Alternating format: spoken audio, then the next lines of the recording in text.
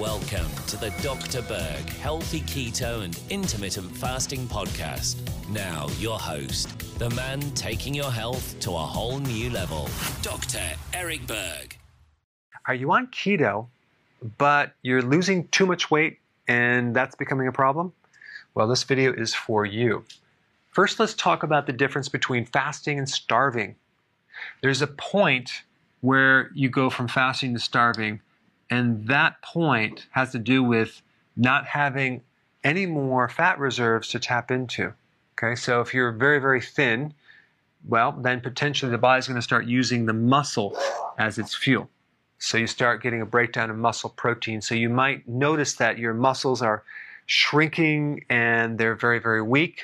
But typically when you're starving, you have a lot of other symptoms too. You're not feeling energetic, you're weak, it's affecting your mood, all sorts of issues. But if you want to stop losing weight, yes, you do want to keep your fats a little bit higher. You can take MCT oil. But here's the thing, it's the carbs. You want to keep your carbs at the maximum level, right around 50 grams. Because normally it's between 20 and 50 grams.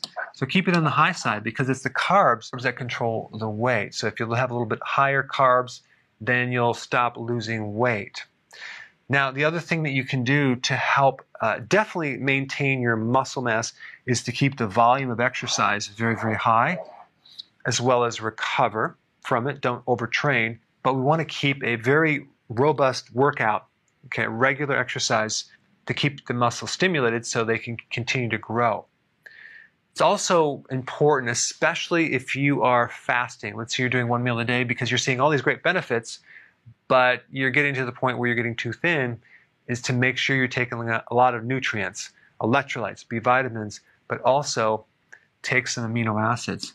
I put a link down below for more information on that because there's a certain blend that you could take that will ensure that you don't lose any of your muscle. So that's one of the problems with fasting is you don't want to lose muscle. So this will prevent that. Plus, you want to be taking certain nutrients. But then you may need to add another meal if you're getting too thin, where you have 2 meals, okay? For example, myself, if I go to 1 meal, which I actually love to do that because I'm rarely hungry, is I have to take 2 meals or I get too thin. So I weigh about 183.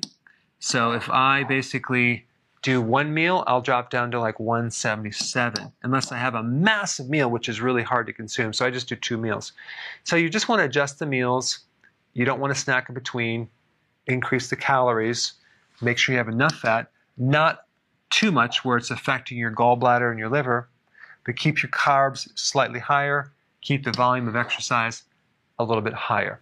This violates that principle I told you about in other videos where you never want to eat unless you're hungry, except in this situation where you just need to keep your calories up or you're just going to be too thin.